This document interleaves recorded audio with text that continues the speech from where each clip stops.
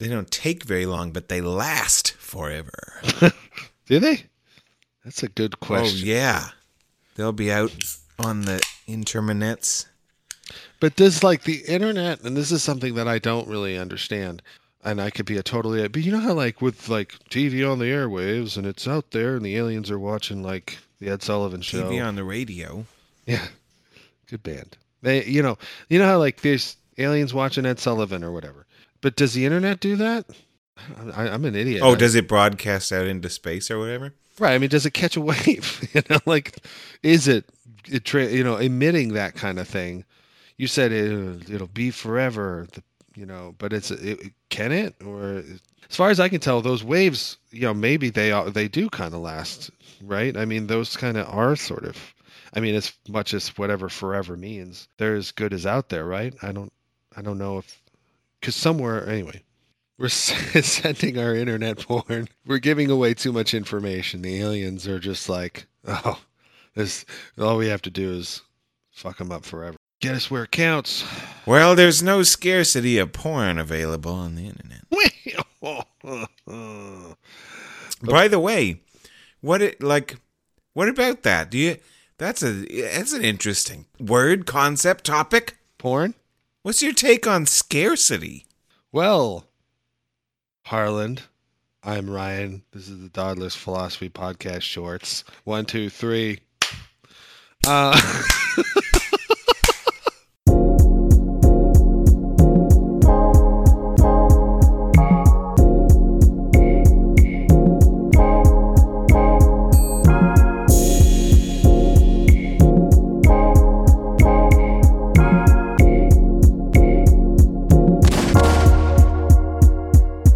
My take on scarcity, geez, I now that you ask, I'm going to can I turn it around and ask you, or do you need me to sit here and pause for a moment while I do something? A take on scarcity that I can generate. Yes. One thing that whenever I hear the word, I usually kind of go Roddenberry on it. I think that scarcity seems like a technological problem. One of these things, how David Deutsch likes to say problems are inevitable and problems are soluble. That not having enough of something that you want/need seems like just a failure of either accrual or invention on your part, and that all we gotta do is invent a replicator that can make Earl Grey hot out of whatever it makes it out of, some kind of, whether we do like 3D printers now or whatever, and have some kind of general sand or gunk that you pour into the machine and it transmogrifies it, or if it can just somehow do it with ambient virtual particles that are popping in and out of existence all the time. I don't care where it comes from. But scarcity, I just want to fix it. I want to eliminate scarcity. Okay. I can, I guess I definitely see the sort of also the economic component of scarcity. For instance, somebody who has control over something that's scarce is, in a good place, right? So they can dole it out at a high price. To an extent, maybe there's minimal effort. So it's like get rich easy. Fuckers cornered the market on flax. Yeah. So, I think that's also the other part of it, is that if it's in high demand, something that's scarce can lead to sleazeballs, right? It could also lead to like hyper over-regulation and just sort of fetishization of something like rhino horns and tiger penis, and things like that, and because they're scarce, it makes it even more like it's a sign of like, well, I can afford this, So there's a lot of weird power play and showiness involved in it as well. Fixing scarcity at that point, meaning, in the case of some of these endangered animals, would then, stop that. But it's almost like sometimes people feed off of it. There would be at least two ways to minimize or eliminate scarcity, especially under this economic model, right? Because in part it's determined by demand. Something can't be scarce if no population has a desire to accumulate it. Dust motes are plentiful everywhere, but they could become scarce if, for some reason, everyone wanted to have dust collections. Yeah, stupid example, but that scarcity is determined by if someone has a demand for it. So another way to eliminate scarcity would just be to make people not care about that anymore. One way would be to have some technological way to manufacture rhino horn that is indistinguishable from the real thing or whatever, because then we would have the derivative problem of the authenticity phenomenon where they'd say, well, sure, but yours is a replicator horn and I want a real horn and I need to see the dead animal, whatever. But another way would be to just have people stop believing in aphrodisiacs or whatever it is they're using it for, so that no one wanted it. But then, we have the whole concept of manufacturing scarcity, so that, that they do in all these collectors markets, for example, so that you can drum up demand and get people to pursue and you get media attention or whatever. But you can, we could have made 1 billion widgets, but we only made 100 so that it had a higher value. Yeah, no, I think scarcity so far, and maybe by the end of this little short, I'll think differently, but so far scarcity to me seems like it has ill intent all over it. It's just nothing but bad, and it attracts bad faith and all that kind of stuff.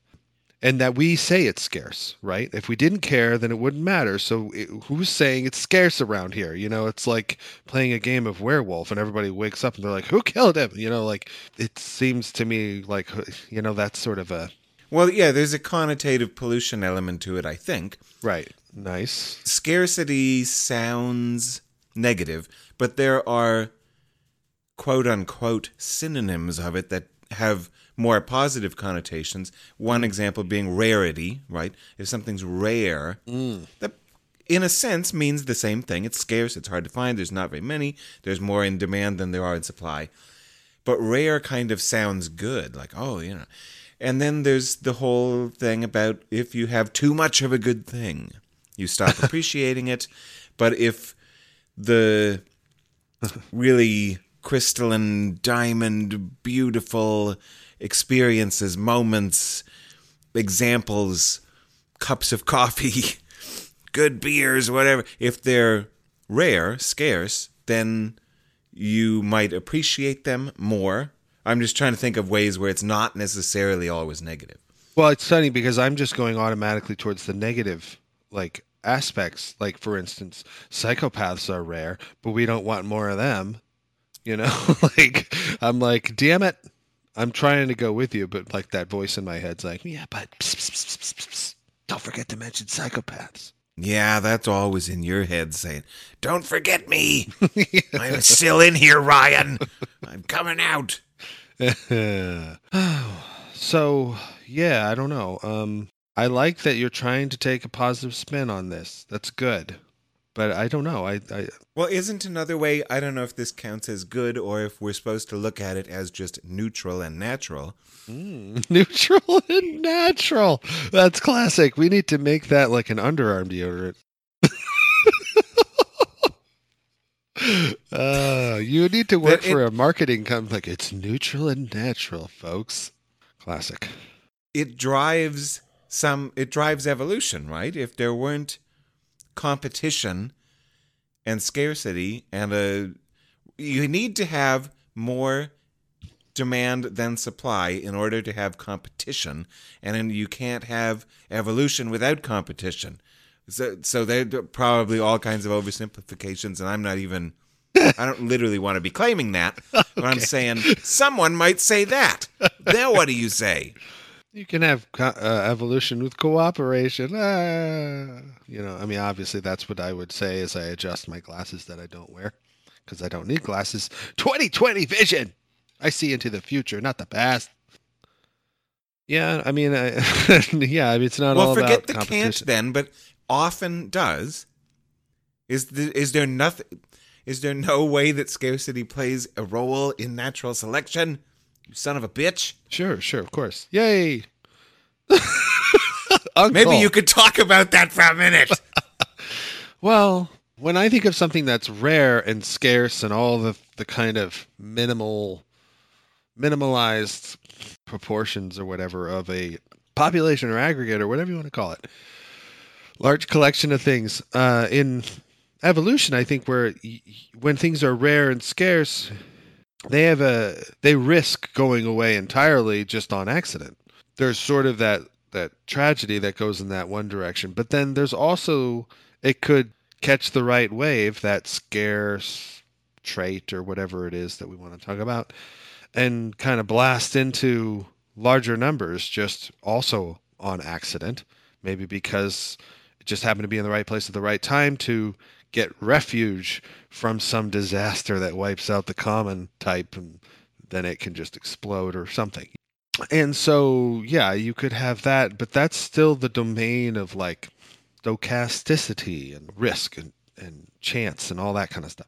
Once you get into natural selection, you're really kind of playing with the larger proportions, and even I think with frequency dependent selection and the inverse of that, I can't for some reason right now remember, like the idea of you select something because it's common, or you select something because it's rare relatively, not rare in the sense that I think we're talking about. But when it comes to that kind of thing, you're in still large numbers, I guess.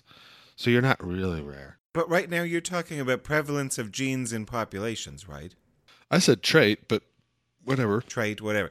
What I wonder if I'm the only one, or if some of our audience members were also thinking this. What? I'm talking about the scarcity of resources and the competition for the resources, not the genes. Oh, okay. And gotcha. Episode Who Cares, episodic synchrony. This is your thing, right? Like, and doesn't the scarce resources have a role in that? And yeah. Can I shove you closer to to your own ideas here? Wow, you hit me with my own stick. Yeah, well, I mean, in that sense, yes, you have plenty going on as far as theoretically, anyway, and I would say empirically that as scarcer and scarcer resources, whether it's due to the resources going away by some other process other than the population munching them or the consumers, or the resources maybe they increased, but or it's like a small number of individuals find their way to an island or whatever, and there's just a whole bunch, but they eventually reach some kind of capacity and things start to become scarce. Some resource, sometimes that resource could be like space, you're just you're rubbing elbows, and not able to access the other resources that would be good to have. Those things can start to drive, in the episodic synchrony case, diversification. And when it comes to evolution in terms of the scarcity of resources, if resources are just becoming impoverished, just like from, time T0, and they're just now going down from whatever level they were, and the population is relatively imbalanced with whatever that amount was, let's just say, then the population starts to crash, and if you have enough variation, maybe you can, if there's an alternative resource out there that can be, that alternative variant can access, then perhaps it is able to jump onto it, like in the case of the apple maggot fly, that if you go back to that episode. And then in the other direction, with the enrichment, you're increasing the population size, and you're bringing about perhaps even more variation through various different means. Not necessarily genetic variation, but certainly lots of different kinds of phenotypic variation through. One of the ways would be, say, a relaxed selection, opening all of that up. If it has an opportunity to access other resources because there's, a clumping going on because there's so many individuals that it's, you have more in common with your past and with those in your immediate vicinity, kind of like a nearest neighbor effect or whatever, that you'll never really encounter, even though you could just walk over there kind of thing. You'll never encounter everyone in your population. And so whoever it is you happen to be interacting with within your lifetime, and then you start to kind of become a neighborhood or whatever, and you start to spike in that way and become multimodal and all that kind of crap. So yeah, sure, Harlan. I don't know if I was a little too like nonchalant about that, but I was like, I'm not one of those people who's like ever ready to like talk about my ideas like some people might be that I've encountered. They're like, oh, you don't say, let me tell you the facts. I'm always like, oh, yeah, that idea. This is a silver platter, though. I'm pretty sure you have a take on scarcity, and I've heard it before. Yeah, I know. Was that and something then you're like, similar? Scarcity, I don't know. I got nothing to say. Well, okay, so... But I always worry because it's like I'm like Mr. Evolution, and I feel like, it's not always about evolution. I can understand that, and so I want to be sensitive to that so we can have other conversations for once. But here we are. Have you come up with another scarcity take, or are those also in short supply? Oh, that was pretty good for a person who drove like 13 hours today or whatever you said. You're chomping at the bit there with your little puns. I have the rim shot sound if you want it. Anyway, I don't have any other takes. Hell, I didn't even remember the take I had that you remembered I had, hitting me with my own stick. Was that satisfactory, or do you feel like I didn't hit it at all? And I was just like, I don't know.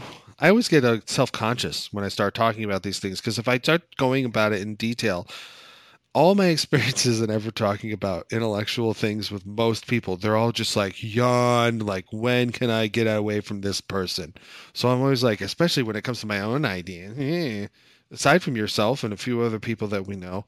Though they're rare and hard to find, our audience, I'm sure, just eats it up. I hope they eat. You're as much in of good it up. company here on the Dawdlers philosophy. Yeah, no, for sure. I know I am. But what are you? My father. I'm rare. I'm a rare individual, Harlan. I'm unique. All right, well, you're undercooked, that's for sure. For sure. I quickly admit that.